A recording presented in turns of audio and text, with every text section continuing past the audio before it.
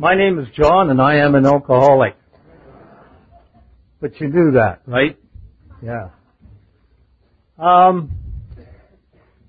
want to echo something that Alex said. This is not my comfort zone. When I phoned my sponsor and told him that I was doing this, he said, John, whatever you do, don't teach. I said, but that's what I like to do. That's my comfort zone. This is not my comfort zone, and I don't know why, but I think it's because you're all my friends and I want you to love me. And that is sincere. So it's, am I going to make a fool of myself? You'll all laugh and you'll remember for 10 years. So, about 10 years, exactly 10 years ago, I was asked to come forth and share Gratitude Day. And I refused. And I refused at that time because I was in a really, really deep depression over some traumatic events that had happened within my life. And I was one sad, unhappy camper. And I thought, how am I going to stand up there in front of all these people and give the AA pep talk when I feel the way I do? And it was even at that time I was still feeling a bit of the sad syndrome that comes on with a lot of people around November. I think that's maybe why they stuck Gratitude Day here. To cheer people up. Let's get out and have some fun. Let's boogie a little bit. And I rather suspect that. I'm not sure. But at the time, I said no. And I violated a rule that I'd made for myself at that time, which was before any major decision, you phone your sponsor. And I wasn't going to do that because I knew he'd try and talk me out of it. So I phoned my sponsor. He's from Campbell River. Welcome to the people from Campbell River. And I phoned him a few days later, and I said what my decision was. I said, I've been asked to share Gratitude Day. You know the crisis that I'm going through. And I said no. And he listened to the long excuse that I had, which he always does, and then finally he said, all you need is gratitude.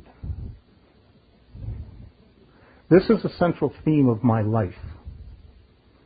So I made a vow right at that time that from that point on, in my life, that point on, if anybody asked me to speak at one of these Gratitude Days, I was going to say yes. And I figured it was a safe thing to do because I figured you guys would hold a grudge for at least 25 years and I'd never get to... But that hasn't happened apparently. Or maybe you have held a grudge and you know I'd be nervous as hell, so you asked me to come up here. I don't know. I'll figure out the conspiracy later. So here I am. And before I got up here, of course, I asked a couple of people, okay, what do you do in one of these gratitude talks? Yeah, you're supposed to talk about gratitude. The first question that, of course, comes to my mind when I asked Gordy, how long do I talk for? And he says 40 minutes, and I thought, does Ray know about this?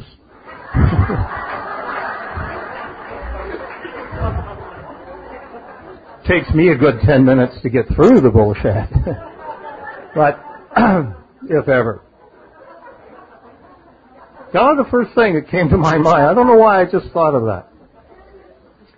But I asked some people, do I tell the truth? Or I do the AA pep talk? And people said, no, you tell the truth. Jack told me to share from the heart. Ron over there said just lots of mea culpa, lots of God, and sit down. Oh, okay. Mea culpa means everything's my fault and all the good stuff in my life belongs to God. That happens to be true. I don't know why, but at these AA talks, I listened to a number of these tapes when I first came in. And the first one I had was Sandy B. Drop the Rock. God, was I ever glad to hear that thing. He told an awful lot of my story. And I've heard several other ones since that told my story. And that's strange, eh? We get exactly what we're supposed to get.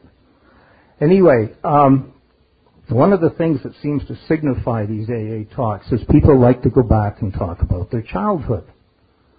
And I thought about that, and I thought, okay, why? You see, you have to understand where I come from. Now, I don't want to scare you, but I'm going to tell you a little bit about how I think. So, where I come from.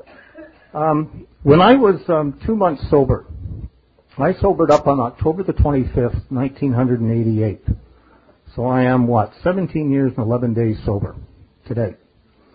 On Christmas, on New Year's, or Christmas of that year, on the 24th, I went into the hospital in one of the deepest depressions I'd ever been in, that I could remember.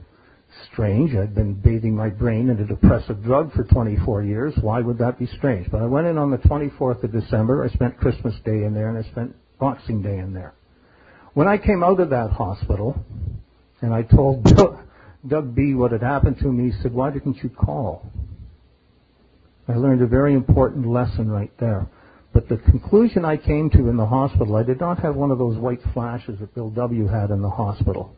But what I had was a realization that everything I believed in up until that point in my life was a lie. Oh, not some of my political ideas or ideas about history or geology or something like that. I'm talking about the stuff that really mattered, the stuff that was inside here and how you be a man. It was all a lie.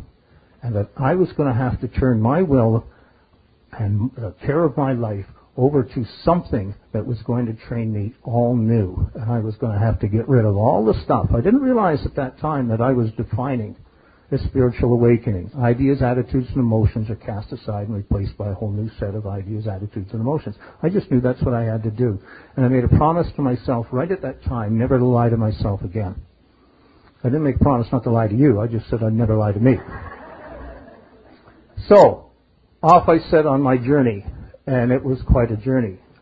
Well, what this has to do with childhood is this. As I learned, I know an awful lot of stuff. This is the way Doug B. put it to me. I know an awful lot of stuff. I'm a widely read person. It was absolutely useless to me until I put it on the AA template. I was not a well-read alcoholic. A well-read alcoholic is one who has read the big book, regardless of what else they've read. I was a widely read alcoholic, just with a lot of stuff. But among that stuff, I was familiar with a couple of things, such as if you take two twins, if you've got two identical twins raised apart, that's 60% of the time, if one's an alcoholic, the other one will be too. So I knew there was a genetic connection there. But I also know if you take two adoptees raised in the same family, they will be no more similar than two people picked at random on the street. And what that means is that the parenting didn't have a lot to do with it. So what it said in my head was, no longer can I blame Mommy and Daddy. It's me. This was the beginning of me taking responsibility for myself. Now, I've brought that up for a particular reason. The program of Alcoholics Anonymous is designed for a person like me because I spent a lot of time trying to figure out what caused my alcoholism. That's not the problem. The problem is what to do about it. Who cares where it comes from? It doesn't matter a jot. It says right in the big book, we cannot answer the riddle. We don't know why once that person starts drinking they can't seem to stop. We don't know why they can't leave it alone. We can't answer the riddle. But the one thing we can agree on is we all have a solution that works for us. And I had to go through all that mess around in my mess around brain to realize it doesn't matter. It just doesn't matter. But I'm going to go back into my childhood just for a little bit here because one of the things that kept me drinking, the thing that made me unable to handle alcoholism at all, was the kind of character that I brought to the problem of alcoholism. And the earliest recollections I have are of that character. And if there's one primary thing that I want to say tonight, is I started out my life in a condition of ingratitude. I had no gratitude whatsoever. I was brought up in an upper middle class neighborhood in Toronto called the Borough of Etobicoke. At a time of the 1950s, I had a childhood most of you would have killed for.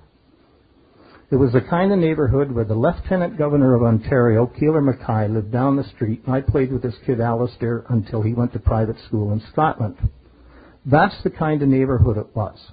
I had an uncle who was one of the 10 richest men in Canada, Stuart Bennett, who was always not always, but often the head of the Royal Winter Fair, the president of the Royal Winter Fair. We'd go down there and sit in the booth, those booths above everybody else, and people wonder who the hell are they. Everybody had two parents. Across the street were the Cunninghams. Next door were the Cleavers. Ozzie and Harriet were on the other side. Seriously, when I saw those shows on television, so what else is new? We had a summer cottage in Orillia. We had 2 homes, 3 cars. We'd go up to the summer cottage, and in June I'd put on my bathing suit, and it wouldn't come off until September. We had boats to play with, a nice warm lake at Orillia, Lake Couchiching, 12 miles long, 3 miles wide, kind of shallow. No matter what I had, it wasn't enough. I had canoes to play with. I had a kayak, specially made for people who were doing skin diving and stuff like this, was given to me. My father built me a little boat. It wasn't good enough. The guy down there's got a Sea Fleet with a 7.5 horsepower. You see, I was always comparing. I was constantly comparing, and I was not grateful.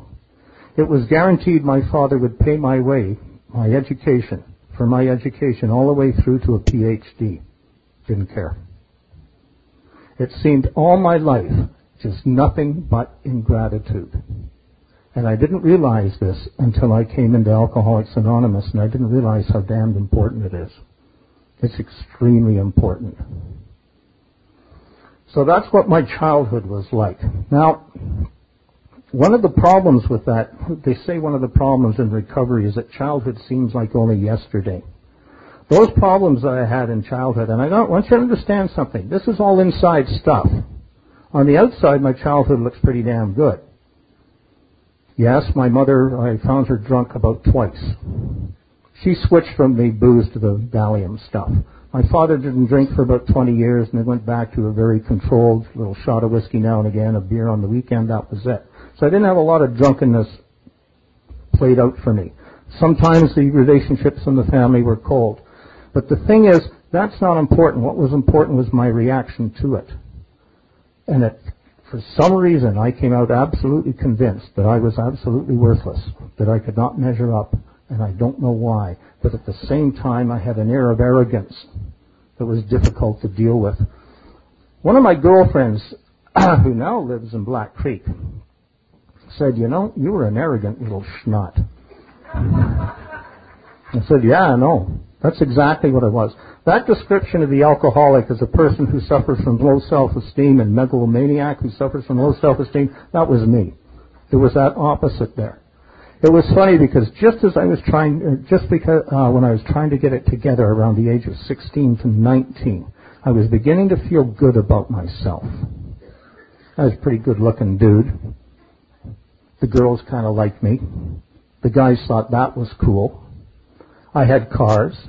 We had money. All sorts of good things were going on, and I was feeling pretty good. But I was scared shitless about what I was going to do after high school. I hated change. Hated changing from public school to high school. Hated going from high school to university. I had no idea what I wanted to be when I grew up. I still don't. Instead, my sponsor has the same problem, so we sat down and had a good chuckle about this at times. And I find this sometimes is quite common. What do you want to do with your life? I don't know. I really don't. The other thing I want you to understand is this. I hear this at meetings. Why don't they teach this stuff to kids? All these AA principles, why don't they teach it to people out there? Wouldn't that be good if they taught it in the schools and all that sort of thing? Here's the good news. They do. Here's the bad news. I didn't listen. They teach this stuff in the churches all the time.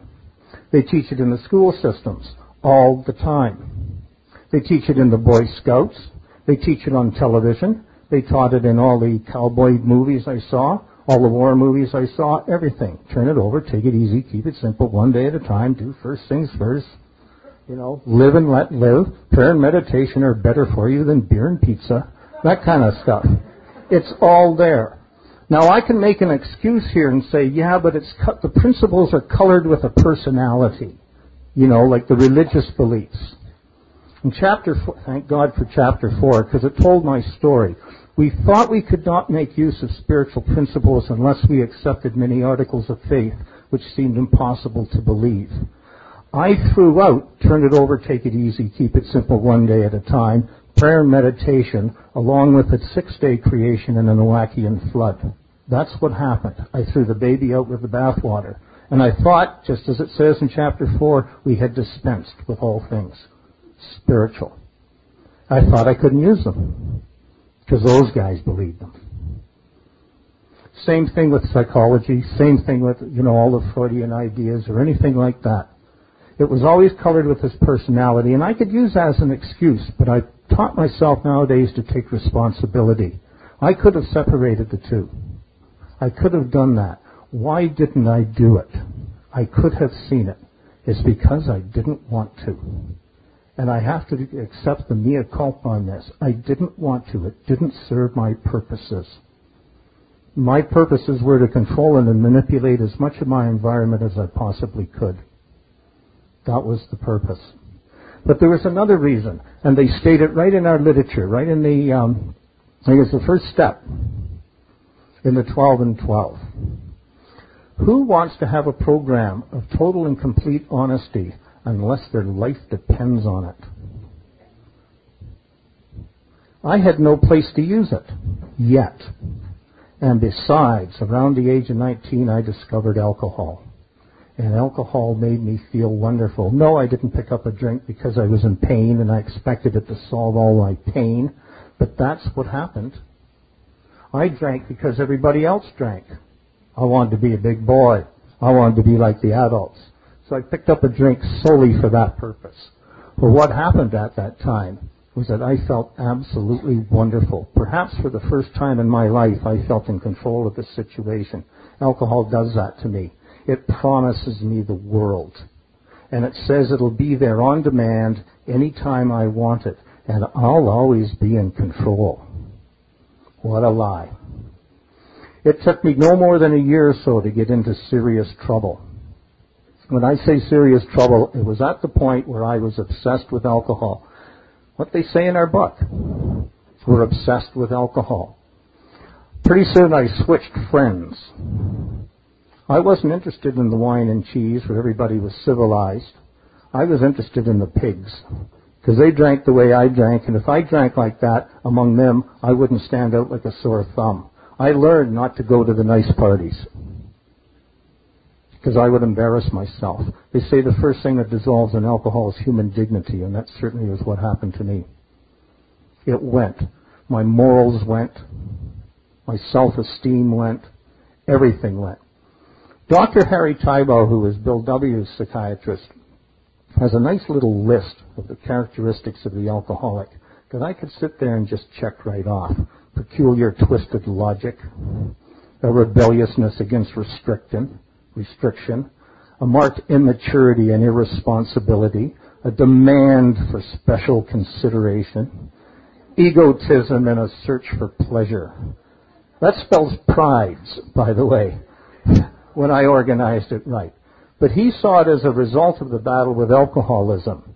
And I think for some people I think for all of us that is true. But in my case, a lot of that was there before the alcoholism came along. And it made my alcoholism that much worse. I went through all these stages of alcoholism that they talk about. First fun, then fun with problems, and then nothing but problems.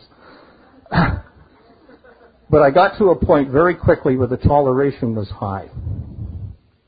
I could drink close to a 26er, be standing on my feet, and somebody would say, "You haven't been drinking much, have you?" I thought I had arrived. I thought, this is really good. I can drink like a man. This is the first successful thing in my life, was my ability to outdrink everybody else. My friends are throwing up in the toilet, and I'm doing just fine, and I think they've got the problem. No, that's the normal reaction to a 26er. You're not supposed to be on your feet after that. So I developed this great deal of tolerance, also a loss of control. I could not guarantee how much I was going to drink once I started to drink. Funny things began to happen. I remember being at a friend's cottage. We had a couple of beers that the parents had given us and then cut us off because we had to drive home. My girlfriend whispered in my ear that what she'd like is another beer. Her mother, by the way, was alcoholic. We used to drink her beer to keep her mother from drinking it.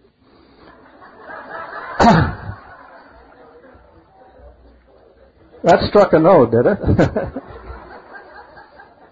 I often wonder what became of her, but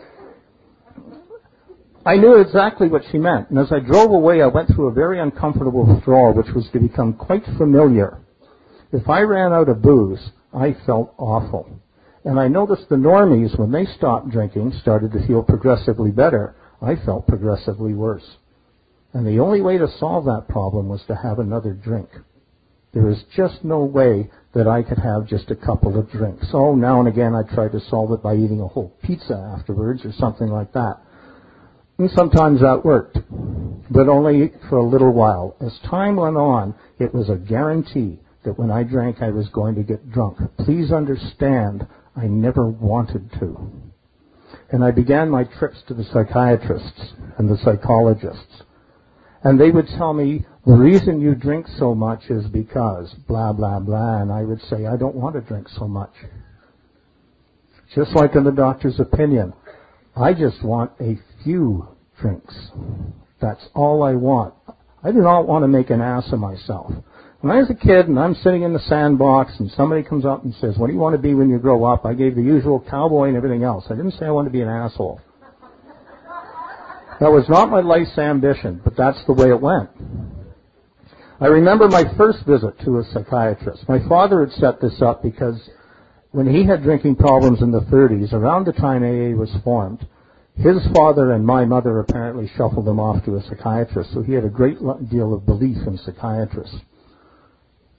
This guy I can barely remember. I remember one question. He looked at me and he said, are you sexually complete?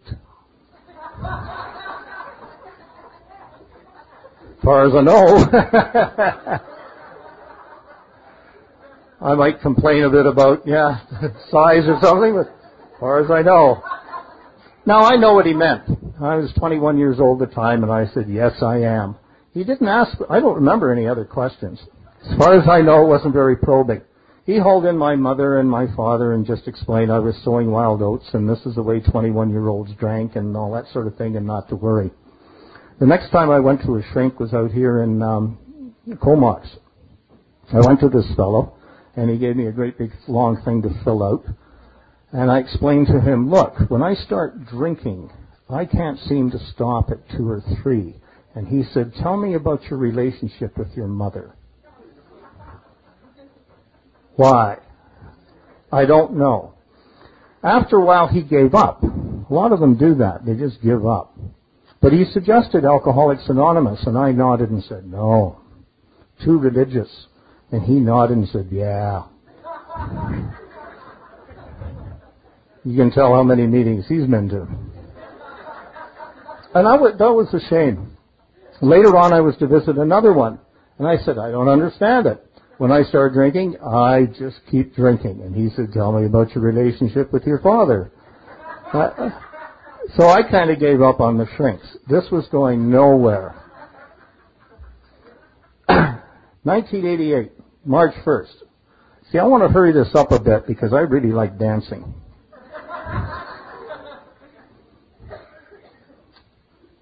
(1988). I had myself a heart attack. And I was 43 years old. Now, is there any wonder for this? You see, one of the things they talk about in the stages of alcoholism is that you start to have health problems.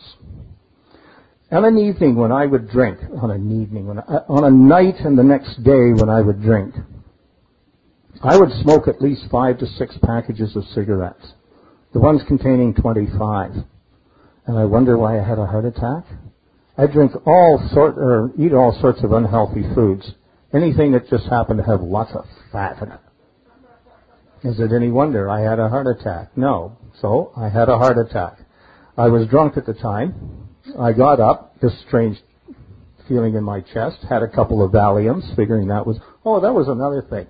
I got hooked on that stuff as well. That started when I was 30 years old. It had been Grey Cup weekend, 1975. I'd been drinking and smoking cigarettes all weekend, and I suddenly leapt out of the chair thinking, I can't feel anything inside my chest. And that was the beginning of these grand mal panic attacks. And I had those panic attacks for the next 13 years. On that date there, I would walk around. I don't know if you ever had one of these. Walk around, afraid I was going to die, afraid I wasn't going to die. My friends grabbed me, took me down to the doctor's office in Comox, which oddly enough is where the liquor store is now. The doctor pulled down the back of my pants, jabbed me in the ass with some Valium, and I said, "Hello, where have you been?" That was my enabler for the next 13 years, because I had developed vibrations, a lot of vibrations. Now, the doctor who was giving me that stuff saw nothing wrong with it, because he's doing exactly the same thing. Exactly the same thing. Good news is he sobered up 2 years before I did. So I had this heart attack, and my new doctor, looking at this Valium, not wanting to fill out these prescriptions, looking at how much I drank, asked me if I wanted to quit altogether. I lied and said yes. And he sent me to a psychologist who specialized in alcohol problems, who said I wasn't an alcoholic. Because in those days, they didn't want you to be an alcoholic. You were an alcohol abuser. Aha. So I proceeded with him and with another psychologist down in Victoria to heal a whole schoolyard full of inner children. And got absolutely nowhere. The drinking actually got worse. Because I began to wonder, is anything going to save me? Well, the angel appeared. Good God, the angel appeared. I had a friend who was going out, she had to go to Al-Anon too, with this guy who was a really, really sick alcoholic and drug addict. Still out there as far as I know. He had a buddy in the same business, iron workers. You know where this is going, don't you? He had a buddy who was clean and sober about 4 years at that time, I guess, eh? And she suggested I talk to this guy. He was on the ferry boat one day, and I went and talked to him, and he said, "This is nothing to fool around with." And I was beginning to run out of money and things to sell, so I was thinking about killing myself. I was sort of thinking maybe I'd like to sober up. What would it be like to go for a year without booze? So I listened to him for a while, and he gave me Doug B's address and phone number. So I phoned Doug B. Now, I didn't go right away. It took me about 2 weeks to get there because I had these things to do, right? Namely, I had a couple of more things to sell. I had one more drunk in me. Because somehow deep inside I knew I'm just going to have to quit this business. And every time I phoned him with an excuse, I could hear that he knew my insincerity and what the excuse was. And all he'd do at the end of it was say, "We love you." Huh? What kind of a place is this? Eventually I went. The fact that it was at 2001, Dzini Road, the number kind of got to me. I thought it was kind of funny. But I went up there for my very first meeting. And I was excited right from that very first meeting, and I haven't had a drink since. Something was going on in those rooms. It's called love. It's that simple. I got loved out of my disease. That very first meeting, I was nervous as I am now. No, I was worse, a lot worse. I sat on this couch that was too low to the floor. He sat beside me. I couldn't see half the room for his knees.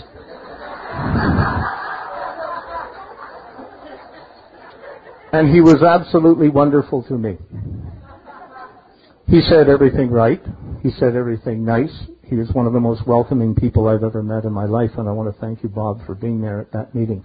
He handed me a big book with his name in it, and I still have it. That was really good of you. You really welcomed a newcomer there and made me feel at home. During that meeting, I heard my story from other people, and I thought, my God, these people have a solution. So I made up my mind to come back the next week, and the next week, and the next week. And I was really fortunate because this was a meeting in which they read the big book on Sunday night, and they read the 12 and 12 on Thursday night. And I got a very good grounding in the program of Alcoholics Anonymous, literature that I probably never would have read or looked at. I had to read all the time and hear all these different opinions of. It was fantastic. I quit that group after 2 years on one issue, and that was I quit smoking, and they didn't. But I couldn't go in there anymore for that reason. It was making me sick. I found out later that people who do quit smoking, it's not a matter of self-righteousness. It's a matter that we actually get some kind of an allergy towards cigarette smoke, and we just can't take it like we used to. So please don't feel that I was being judgmental on that part. I looked around for another group and got Black Creek Saturday night. I picked my sponsor. I come into this program and I looked around. Now remember, I'd made a commitment here to get well, to put myself in well's way. This was difficult for me. I didn't trust men at all. When eventually came time to picking the sponsor that I presently have, I picked a guy who was a biker. I figure I might as well go right to the opposite of what I am. Okay? So I picked somebody that I thought it would be difficult to get along with, but at the same time I was picking somebody who I knew was a big book thumper and taking the program seriously. I noticed there were a group of men around him, all of whom seemed to be fairly healthy, all of whom seemed to not slip. They seemed to have the answers, and I wanted what they had. I wasn't sure what it was, but I wanted what they had. I began to notice other groups. The first two friends I made in AA disappeared, slipped, went back. I thought, God, you can do that? And it kind of scared me. And I guess that's what scared me more towards my sponsor than anything. I began to notice there were certain other categories of people who didn't do what my sponsor and his friends were doing, and they did a lot of slipping. What was he doing? He had a home group, and he belonged to that home group, and he took his turn doing things. He had a sponsor, and he used that sponsor frequently. They read the literature. They deliberately put themselves in meetings where the literature was read. They hung out with other people who were also on the same journey. They went through the steps, and they advocated other people doing so. When they shared, they would say, yeah, I used to feel like that. Now this is the way I feel now, and this is how I got that way. Through the steps of Alcoholics Anonymous. So I decided to do what they were going to do.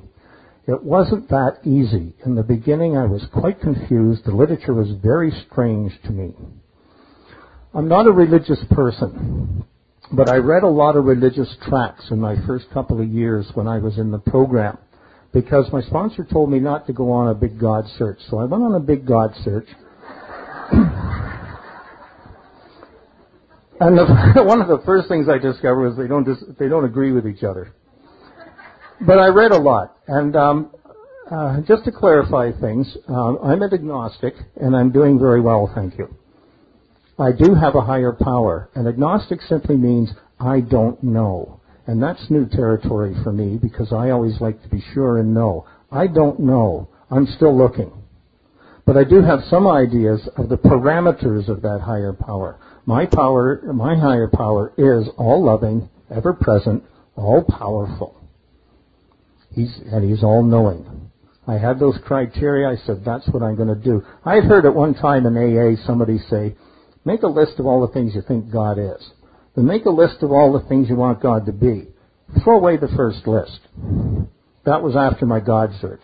This thing went on for a year or two. Anyway, what I was getting to was this. In this God search, I actually read parts of the Koran.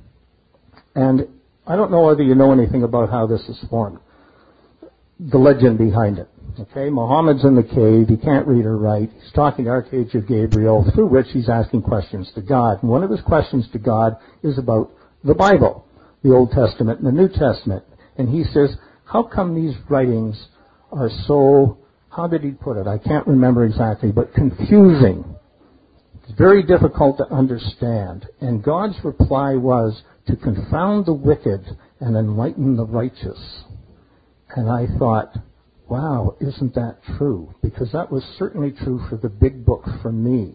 If I'm reading the big book in order to get well, I'll get it. But if I'm reading the big book to find out what's wrong with it, I won't get it. If I'm reading an Old Testament, a New Testament, a Koran, whatever it happens to be, whatever spiritual writings they are, in order to cut them up and say where they're wrong, where their history's bad, where their geology's bad, where their superstitions are silly, I'll get nothing.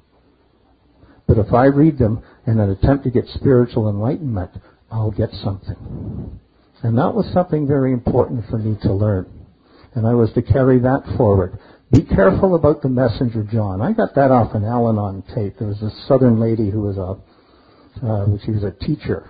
And she didn't want to pay attention to anybody whose grammar was not perfect. And she's explaining this to somebody else in the program.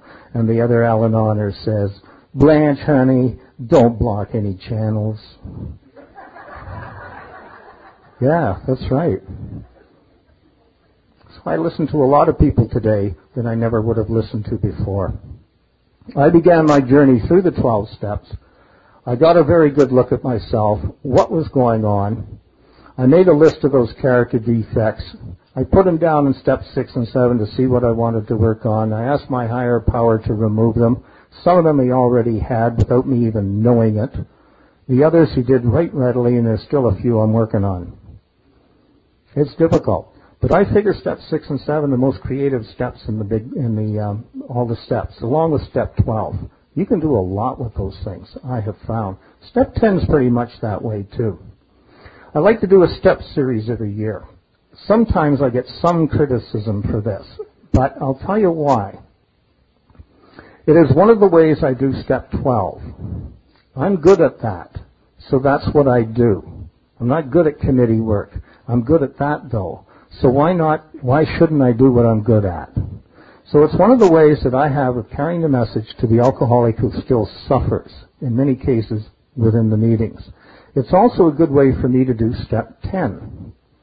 By going through the steps again, I can have another look at myself, at least on a yearly basis. It also ensures that I read the literature. I like to facilitate these groups. Oh yeah, you're going to say that's because I like to be in control. Yes, that's true to some extent. But I also do it because I'm the one who has to do the work. It ensures that I do the readings, that I look up everything, because I can't be caught with my pants down. Can't do that. I like to have it at my place because then I have to show up. So that's what I do. And I know a lot of people say you only have to go through step 4 once. Well, okay, that's fine. But when you do a step 10, what format do you use? I might as well use the step 4 format because it works for me. I've used other formats too, and they work okay. It's a matter of to each his own choice. One of the things I like about this program is that ambiguity. I don't know why. I'm an agnostic. God has blessed me with a whole bunch of sponsees who are born-again Christians. Figure it out. I don't know. It's a lot.